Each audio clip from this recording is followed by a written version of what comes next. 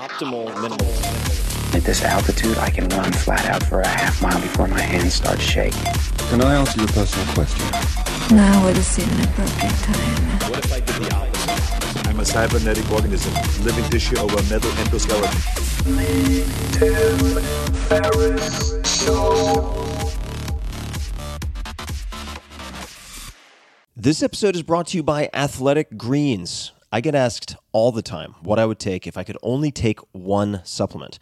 The answer is invariably Athletic Greens. I view it as all-in-one nutritional insurance. I recommended it, in fact, in the 4-Hour Body. This is more than 10 years ago, and I did not get paid to do so.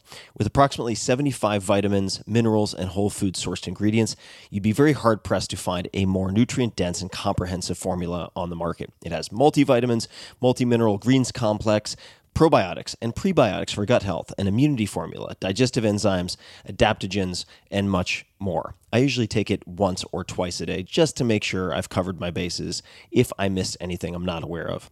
Of course, I focus on nutrient-dense meals to begin with. That's the basis. But Athletic Greens makes it easy to get a lot of nutrition when whole foods aren't readily available. From travel packets, I always have them in my bag when I'm zipping around. Right now, Athletic Greens is giving my audience a special offer on top of their all-in-one formula, which is a free vitamin D supplement and 5 free travel packs with your first subscription purchase. Many of us are deficient in vitamin D. I've found that true for myself, which is usually produced in our bodies from sun exposure. So, adding a vitamin D supplement to your daily routine is a great option for additional immune support. Support your immunity, gut health, and energy by visiting athleticgreens.com/TFS. You'll receive up to a year's supply of vitamin D and 5 free travel packs with your subscription. Again, that's athleticgreens.com/TFS, as in Tim Ferriss Show. athleticgreens.com/TFS. The comfort of your favorite seat is now your comfy car selling command center, thanks to Carvana. It doesn't get any better than this. Your favorite seat's the best spot in the house. Make it even better by entering your license plate or VIN and getting a real offer in minutes. There really is no place like home. And speaking of home, Carvana will pick up your car from yours after you finalize your offer. Visit Carvana.com or download the app and sell your car from your comfy place.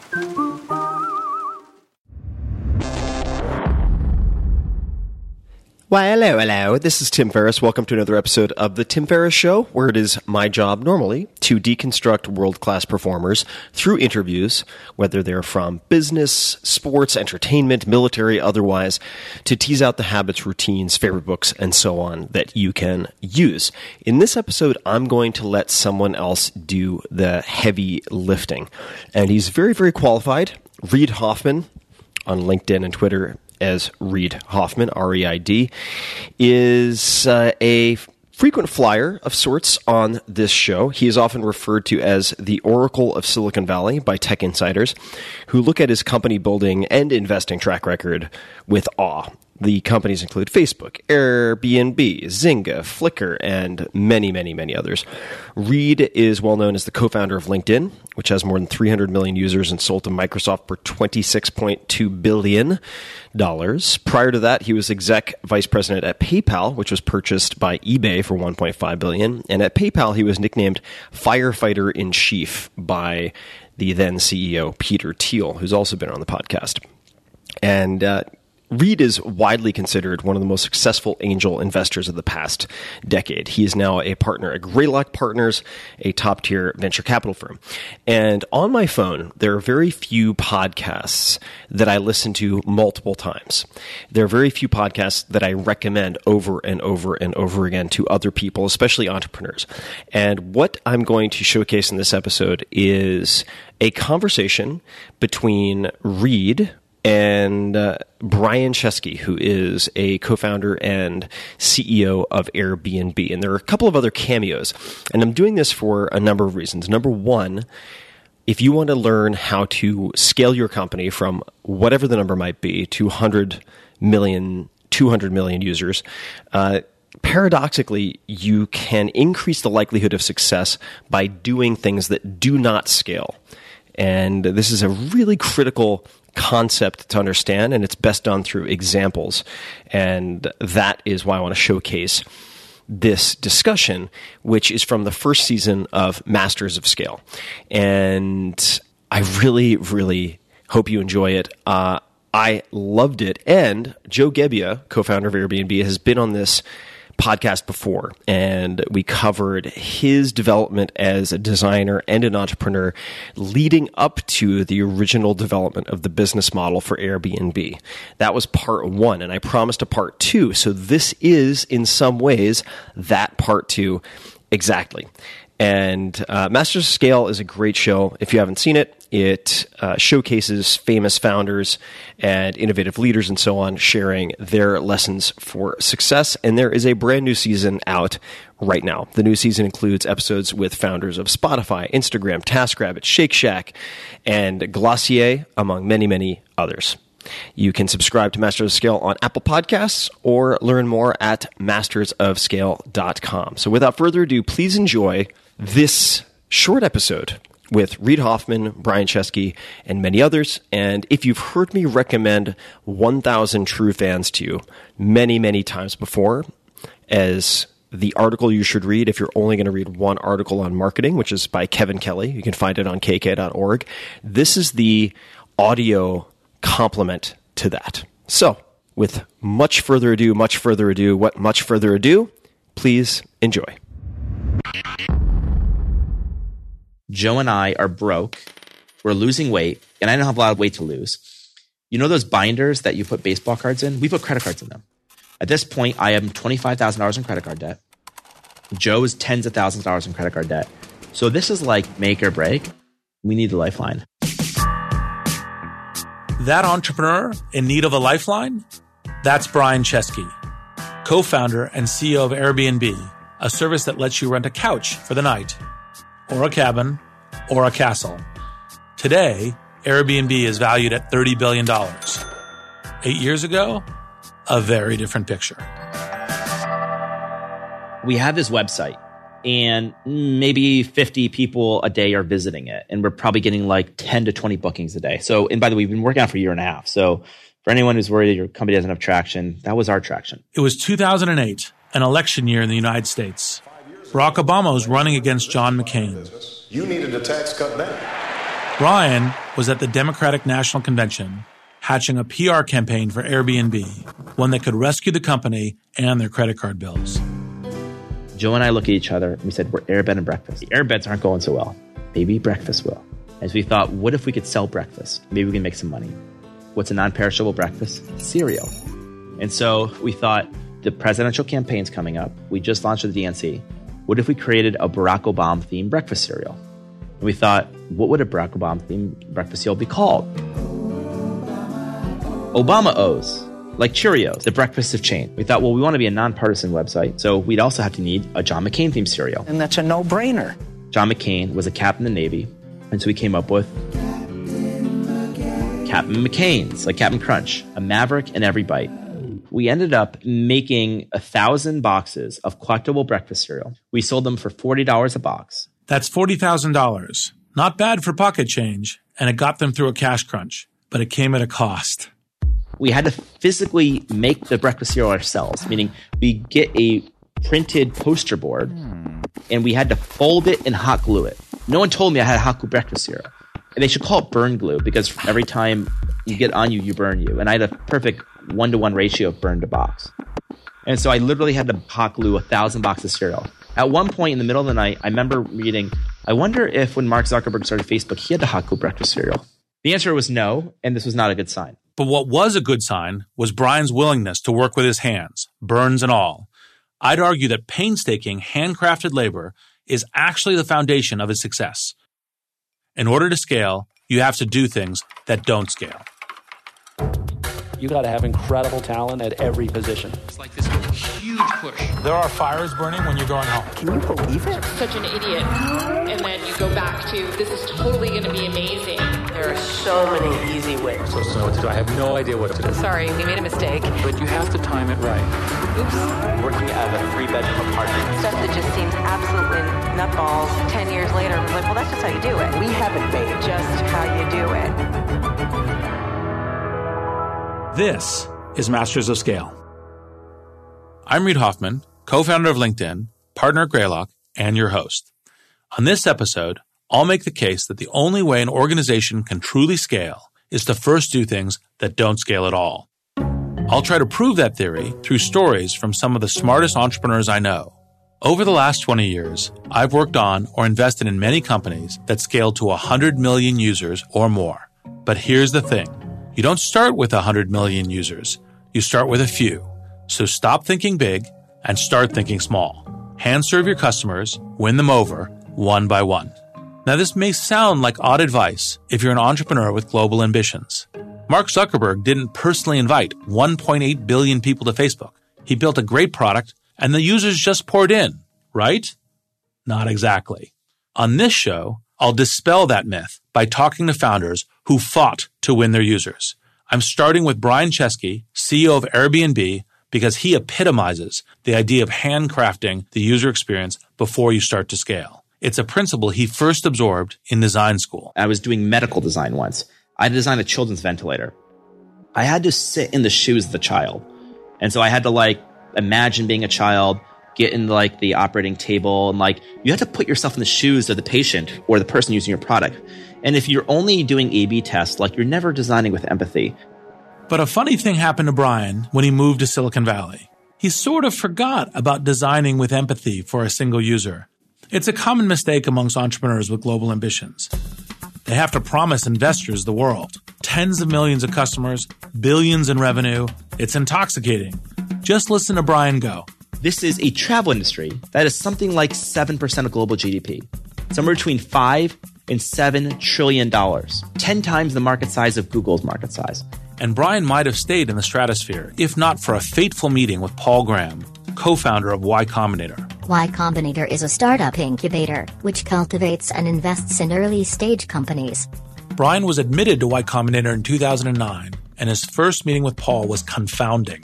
Paul tends to stump people with deceptively simple questions. And he asked us, where's your business? And I go, what do you mean? Where's your traction? I go, well, we don't have a lot of traction. He goes, well, people must be using it.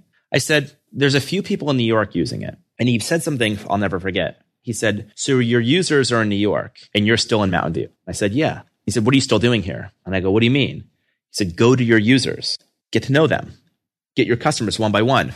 And I said, but that won't scale. If we're huge, we have millions of customers, we can't meet every customer. And he said, that's exactly why you should do it now. Because this is the only time you'll ever be small enough that you can meet all your customers, get to know them, and make something directly for them. Brian and his co-founders followed his advice to the letter. We literally commuted to New York from Mountain View. So we would be in Y Combinator for, Tuesday night dinners? And then Wednesday, Joe and I would go to New York.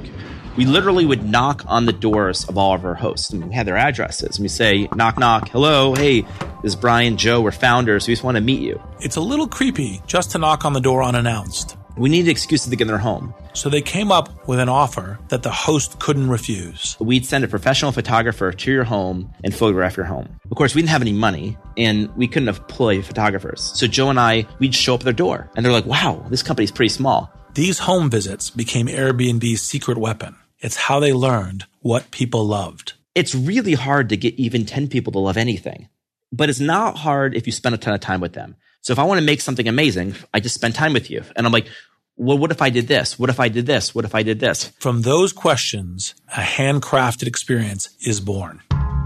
We'd find out, hey, I don't feel comfortable with a guest. I don't know who they are. Well, what if we added profiles? Great. Well, what do you want in your profile? Well, I want a photo. Great. What else? I want to know where they work, where they went to school. Okay. So you add that stuff. And then you literally start designing touch point by touch point. The creation of the peer review system, customer support, all these things came from us literally. We didn't just meet our users, we live with them. And I used to joke that when you bought an iPhone, Steve Jobs didn't come sleep on your couch, but I did. Yes. Was there a particular experience that has really stuck in your mind? I remember we met with a couple hosts and it's winter. It's snowing outside and we're like in snow boots. And we walk up to the apartment and we went there to photograph the homes. And we're like, hey, I'll upload your photos to the website. Do you have any other feedback? And he comes back with a book. It's like a binder. And he's got like dozens of pages of notes. And he ends up creating like a product roadmap for us. Like we should have this, this, this, this, this. And we're like, oh my God, this is our roadmap because he's the customer. I think that always stuck in our mind, as the roadmap often exists in the minds of the users you're designing things for. It is typical to get very detailed feedback from some of your early users. And if you're not getting some people who say, "This is super important to me. I love this. I really need this to work well," it usually means you're off track. Passionate feedback is a clue that your product really matters to someone, and one passionate user can turn into many if you listen to them carefully. It's essential to get this kind of feedback early while you're still defining the product. It's like setting a foundation as an architect. You wouldn't build a skyscraper before you've built a solid foundation. User feedback ensures you won't build a dozen floors on an unstable swamp. Brian has a simple method for extracting detailed feedback from users. He doesn't ask about the product he already built. He asks about the product of their dreams. We'd ask these questions like, what could we do to surprise you? Like, what could we do, not to make this better, but to make you tell everyone about it? And that answer is different. If I say, what could I do to make this better? They'll say something small. If I were to say, Reid, what would it take for me to design something that you would literally tell every single person you've ever encountered? So you start to ask these questions, and it really helps you think through this problem. It's essential to seek out and listen to user feedback. But the caveat is you have to figure out which users to listen to. You're going to have different kinds of users giving you feedback, and some of it will take you in the wrong direction. So you need to exercise judgment in discerning, will this particular user and particular feedback lead me to the mass market, or is it an edge case? For example, at LinkedIn, we had one group of users who invented a name for themselves. They call themselves Lions, which is LinkedIn Open Networkers, because their theory of the world was that everyone wants to directly connect to everyone else in the world, because that's the way they wanted it. But they're actually not the majority case. A lot of people who are very busy, who have access to resources, who have some celebrity status, do not want that. And if we followed their feedback, LinkedIn would not be where it is today. We had to steer away from a bunch of passionate users who told us very explicitly that we were fools for not following their advice. If you want to build something that's truly viral, you have to create a total mind experience that you tell everyone about. And so we basically took one part of our product and we extrapolated what would a 5-star experience be, and then we went crazy. So a 1, 2, or 3-star experience is you get to your Airbnb and no one's there. So you knock on the door, they don't open. Hello? That's a 1-star. Or maybe it's a 3-star if they don't open, you have to wait 20 minutes. Hello? And if they never show up and you're pissed and you need to get your money back, that's a 1-star. You're never using this again. So a 5-star experience is you knock on the door, they open the door, they let you in. Great. That's not a big deal. You're not going to tell every friend about it. You might say, I used Airbnb, it worked. So we thought, what would a 6-star experience be? A 6-star experience, you knock on the door, the host opens, hey, I'm Reid, welcome to my house. You're the host in this case. And you would show them around, and on the table would be a welcome gift. It would be a bottle of wine, maybe some candy. You'd open the fridge, there's water, you go to the bathroom, there's toiletries, and the whole thing is great. That's a 6-star experience. And you'd say, wow, I love this more than a hotel. I'm definitely going to use Airbnb again. It worked better than I expected. What's a 7-star experience? Knock on the door. Reid Hoffman opened.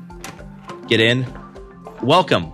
Here's my full kitchen. I know you like surfing. There's a surfboard waiting for you. I've booked lessons for you. It's going to be an amazing experience. And by the way, here's my car. You can use my car. And, I also want to surprise you, but I got you, this is the best restaurant in the city of San Francisco. I got you a table there. And you're like, whoa, this is way beyond. Adding stars clearly excites Brian. It took some time to run through this mental exercise. We'll skip ahead to the 10-star experience. So what would a 10-star check-in be? A 10-star check-in would be the Beatles check-in in 1964. I'd get off the plane and there'd be 5,000 high school kids cheering my name with cars welcoming me to the country. I'd get to the front yard of your house and there'd be a press conference for me. And I would be just a mind experience. So what would an 11-star experience be? I would show up to the airport and you'd be there with Elon Musk and you're saying you're going to space. The point of the process is that maybe 9, 10, 11 are not feasible, but if you go through the crazy exercise of keep going, there's some sweet spot between they showed up and they opened the door and I went to space. That's a sweet spot. And you have to almost design the extreme to come backwards. Suddenly doesn't just having knowing my preferences and having a surfboard in the house seem not crazy and reasonable. It's actually kind of crazy logistically.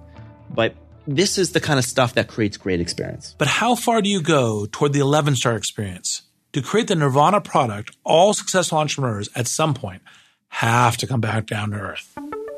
There's really 2 stages of a startup's product. The first, design a perfect experience, and then you scale that experience. And that's it. But which part of the perfect experience do you scale?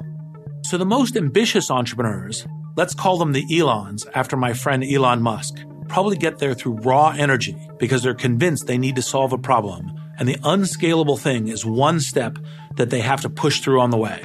The Elons say, I'm going to Mars, but first I've got to solve this problem right in front of me. First, I need to get that rocket launched, and I need to have a business model for that first rocket, and that looks like satellites.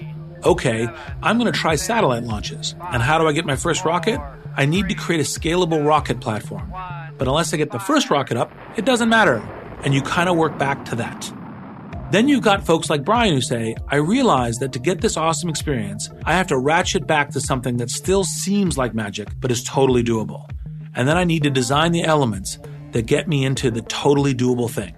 So how does Brian decide on the doable thing? He settled on a service with the appropriate level of magic and started building it. And here's the next thing to notice. They didn't launch perfectly scaled services. They built everything by hand. We had a saying that you would do everything by hand till it's painful. So Joe and I would photograph homes till it's painful. Then we got a photographers. Then we'd manage them with spreadsheets till it's painful. Then we got an intern. I don't think I knew how anything would grow to the level that it did. That's Ellie Thiel. She's the intern who managed those spreadsheets. She still works at Airbnb. Very manually, I would email the photographer and the host and connect them. And the photographer would then send me the photos. I would go through each one, giving feedback if they needed to be retouched. And then I would manually upload them to the host's website, their listing, one by one. It would take hours to upload. Multitasking was the name of the game. And then we would automate the tools to make her more efficient. And we kind of looked at this and we said, okay, what is the easiest thing that we can automate? Any little thing that changed was, quite a shift in what I had been doing, but for the better. And I remember one day, Brian would come to me at the end of every day. How many did we get? How many photos were shot? And it was like, oh gosh, I have to go through and count all of these. And then eventually a system does everything. We built a system where now a host comes, they press a button, it alerts our system, which goes to a dispatch of photographers. It's all managed through a technology. They get the job, they mark it through an app that we build, and then payment happens. The whole thing is automated now. Note how they gradually worked out a solution. They didn't guess at what users wanted. They reacted to what users asked for. And then they met the demand through a piecemeal process. And here we come to the true art of doing things that don't scale. It's not just a crude way of succeeding on a shoestring budget. It also gives your team the inspiration and urgency to build the features that users really want. I've seen this handcrafting story play out over and over again with entrepreneurs. Take my friend Patrick Collison. He's the founding CEO of Stripe, an online payments company. Today, thousands of businesses use Stripe to process payments from their online customers. But in the early days, they were a scrappy startup, and Patrick paid close attention to his users. Very close attention. We had a chat room where we would just help customers with, whatever issue they wanted to ask about. And we were very distressed after a while to notice that occasionally people would come into the chat room while we were sleeping and ask a question, they wouldn't get any response.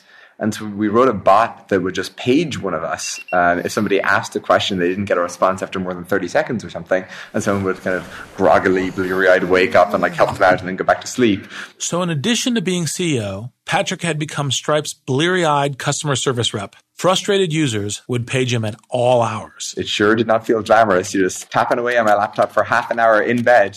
Actually, it reminds me, I don't know if you know Paul English, who founded Kayak. Kayak is an online travel service that finds the lowest available rates across different websites. We know each other a little bit. Yeah. Paul, for a number of years in Kayak, had his cell phone number as the customer service number. We also had one of our, there was someone at Stripe who did exactly the same thing. Now, it's common for entrepreneurs to swap stories like this. And I think it's worth dwelling on these early days of handcrafted work because most entrepreneurs tend to have a funny reaction to these experiences. They may laugh about it later. They may call the work unglamorous. They may celebrate the day they could hire a helping hand or automate these chores out of existence. But thoughtful founders will never say, what a complete waste of time. They'll often look back on this period as one of the most creative phases of their careers. Nancy Lublin, for instance, scrappily launched an international nonprofit from her New York City apartment. Her organization, Dress for Success, started as a clothing drive for women who needed to walk into a job interview looking sharp and feeling confident. Nancy stockpiled sweaters on her bed and jewelry in her refrigerator. And soon, she was inviting volunteers into her apartment for informal training sessions. So people started hearing about Dress for Success and would contact me. Just random people would contact me and say, I want to start this in St. Louis.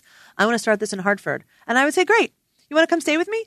People, literally strangers, would fly from St. Louis and stay on my futon, my college futon, in my tiny law school apartment in New York. And I'd be like, how can I help? And I would send them postcards saying, don't give up. I know it's really hard. You got this. And I just killed them with kindness. Today, Dress for Success has affiliates in 145 cities worldwide. But let's be clear, the transition from the handcrafted phase to the massive scale phase is a challenging one. And I want to dispel any illusions that you can switch from one to the other with ease. In fact, it requires two opposing mindsets. You have to fully empathize with a single user. At the same time, you have to worry about everyone. I like the way that Brian describes the difference. The designing of the experience is a different part of your brain than the scaling of your experience. It's a different skill set. The scaling experience is a highly analytical, operations-oriented, technology-oriented problem. The designing of the experience is a more intuition-based, human, empathetic, end-to-end experience. One parallel might be writing and editing. So the handcrafted phase tends to be more like writing. It's a more inventive and creative process, whereas the scaling phase tends to be more analytical. It's more like being an editor. At that point, you tend to do more pruning. You realize, well, this whole thing is magical, but if we focus on this 20%, we get 80% of the magic. So you prune, you compact, you distill, and you architect. So it can now run at a rocket ship rate. You're transitioning the product or service over to a scale organization that can now run it. The organization needs a simple plan with very few errors and very little improvisation. Now, you might think the first step, design the ideal user experience, drops away as soon as your product goes viral. Then comes the glamorous work of expanding to new countries and thinking about your strategy in the years ahead. Handcrafted work is essentially a kind of booster rocket that helps you get in orbit, but it's not the kind of rocket for the whole trajectory. It gets you out of the gravity well, and after that, get ready to slingshot around the world. We became an international company. Then, middle of 2011, we raised money. We're like this $1 billion valuation company. And then in summer 2011, a woman's home got trashed. And then we had to go to the next step, which was we are just this little company department, but as far as the world's concerned, we have a giant office building. We better be grown-ups. So we had to build 24/7 support, had to have more secure payment instruments. We had to add a trust and safety team. We had to verify people's identity. We realized we had to get our money transmission licenses. So then there's this whole administrative bureaucracy that gets added. Then 2012, we get to the point where we have 50, 100 employees. We have no executive team. There's no management. There's no company meetings. There's no communication. So no one knows anything. I don't know anything. Literally nothing. I don't even know how we ran the company. And so I instituted some basic things. I have to have an executive team. And then the lawsuits come in. And you have to really sort it out. And unfortunately, we're not regulated at the federal level. We're regulated at the city level. And every city is different. And they're like, I see what you do in Paris. But here in New York, we're different. And so you have to go city by city. And you've got to hire those people to really triage and deal with all these issues. It's like a video game. You slay a dragon, you think you've completed the board game, and then you have the next level, and all of a sudden the dragons get really big. But when you're slaying dragons, it's hard to hold on to the handcrafted mindset. Still, I would argue that the sharpest founders never fully abandon the mindset, no matter how big their company gets. And so the organization will start having antibodies against new handcrafted things. It's a response that protects organizational efficiency. It says, look, this new thing, we can't get it to scale. It won't operationalize. It won't fit within our process.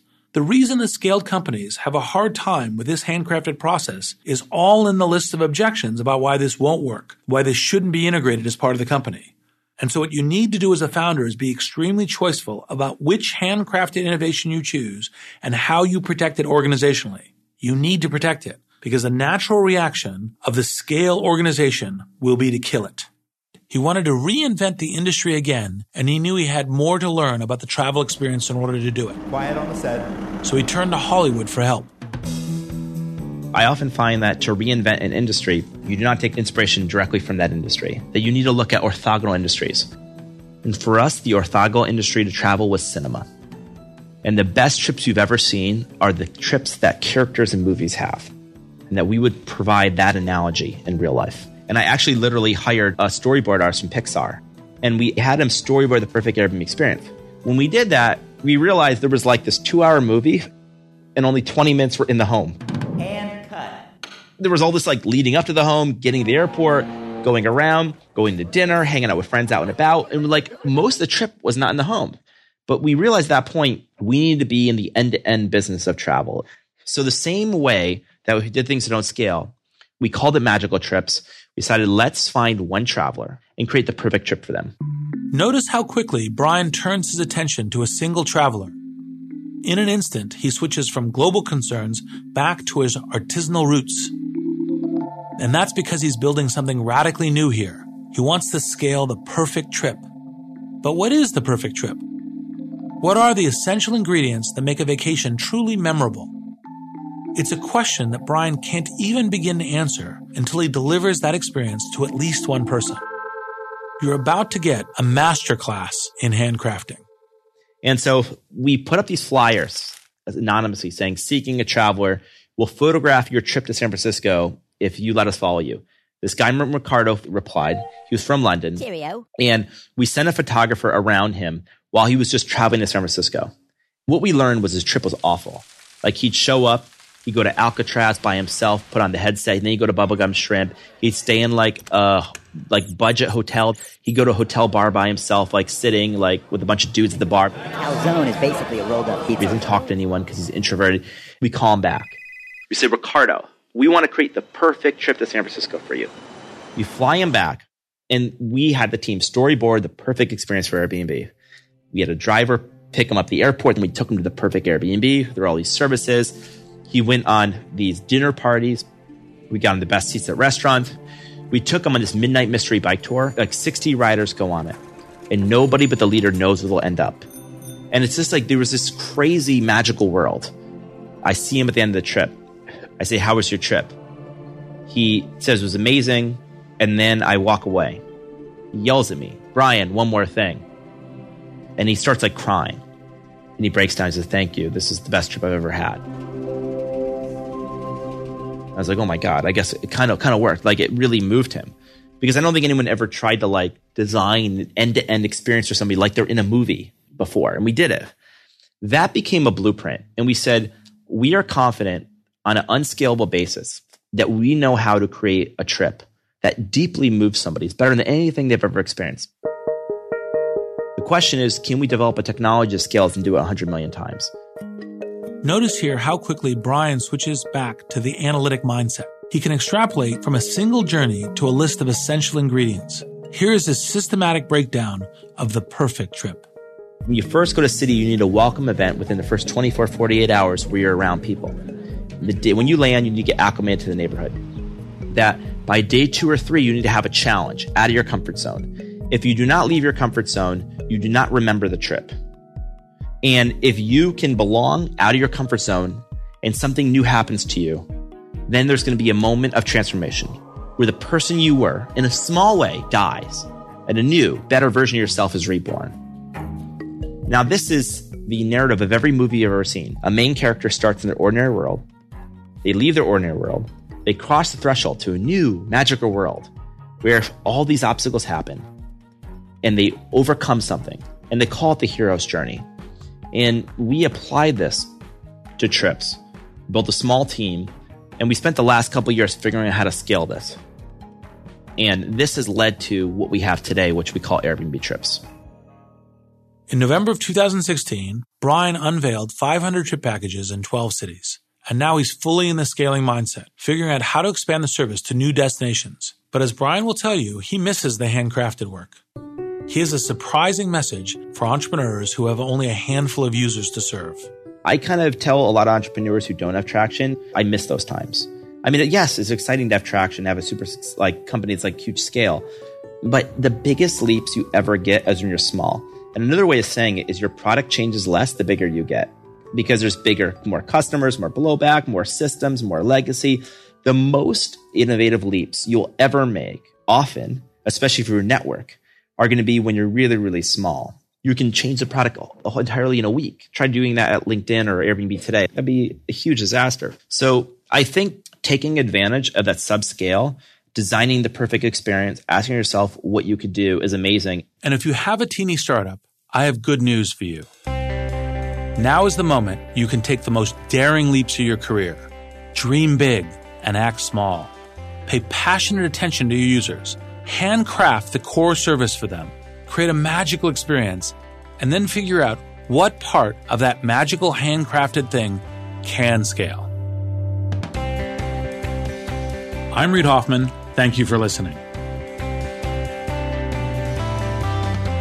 Masters of Scale is a Wait What original.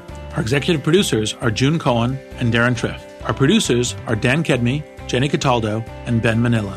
Special thanks to Jessica Johnston, Saida Sepieva, Elisa Schreiber, Chris Ye, David Sanford, Jay Punjabi, Stephanie Kent, and Rafina Ahmad. Original music is by the Holiday Brothers. Mixing and mastering by Brian Pugh. Visit mastersofscale.com to find the transcript for this episode. Hey guys, this is Tim again. Just a few more things before you take off. Number one, this is 5 Bullet Friday. Do you want to get a short email from me? Would you enjoy getting a short email from me every Friday that provides a little morsel of fun before the weekend? And 5 Bullet Friday is a very short email where I share the coolest things I've found or that I've been pondering over the week. That could include favorite new albums that I've discovered. It could include gizmos and gadgets and all sorts of weird shit that I've somehow dug up in the world of the esoteric as I do. It could include favorite articles that I've read and that I've shared with my close friends, for instance. And it's very short. It's just a little tiny bite of goodness before you head off for the weekend. So if you want to receive that, check it out. Just go to 4hourworkweek.com. That's 4hourworkweek.com, all spelled out, and just drop in your email, and you will get the very next one. And if you sign up, I hope you enjoy it. This episode is brought to you by Audible. Audible has the largest selection of audiobooks on the planet, and I've used Audible for many, many years. I have several books to recommend right off the bat. Ready Player One by Ernest Cline, The Tao of Seneca by Seneca, if you want to hear my favorite letters of all time put into compilation. The Graveyard Book by Neil Gaiman, if you're a nonfiction purist and you want something to convert you. This is one I've listened to multiple times, and right now, if you're curious, I'm listening to Nonviolent Communication by Marshall Rosenberg, and you can tell which one is the correct one because it has a peace sign on the cover of the audiobook, and it's 5 hours and 9 minutes long. This was recommended to me by Neil Strauss, multiple-time New York Times best-selling author. And Audible has a lot going for it. Right now, among other things, this is time-sensitive, Amazon Prime members can get Audible for just $4.95 a month. That's $4.95 per month for the first 3 months. That's like getting 3 months for the price of one. And after that, it's just $14.95 per month. This offer ends July 31st, 2018. To claim this offer, you can go to audible.com/Tim or text TIM, T-I-M, to 500-500 to get started. Audible members get a credit every month, good for any audiobook, regardless of price, and unused credits roll over to the next month. If you don't like a given audiobook that you've purchased or that you've selected, you can exchange it with no hassle whatsoever. Plus, your audiobooks are yours to keep forever, even if you cancel. Audiobooks are a great sidekick, a great secondary activity for any number of things you might do this summer, like hiking, sunbathing, hanging out on the beach, running, road tripping, whatever it might be. Hiking outside. I listen to audiobooks a lot when I'm going on long walks, dog walks, cooking, etc., even working out in between sets and so on. And if you're someone who likes to binge, this offer might be a good time to start a series like Game of Thrones, Harry Potter, Outlander, the list goes on and on. So again, simply go to audible.com/Tim or text TIM, T-I-M, to 500-500 to get started today. Amazon Prime members can get Audible for $4.95 per month for the first 3 months.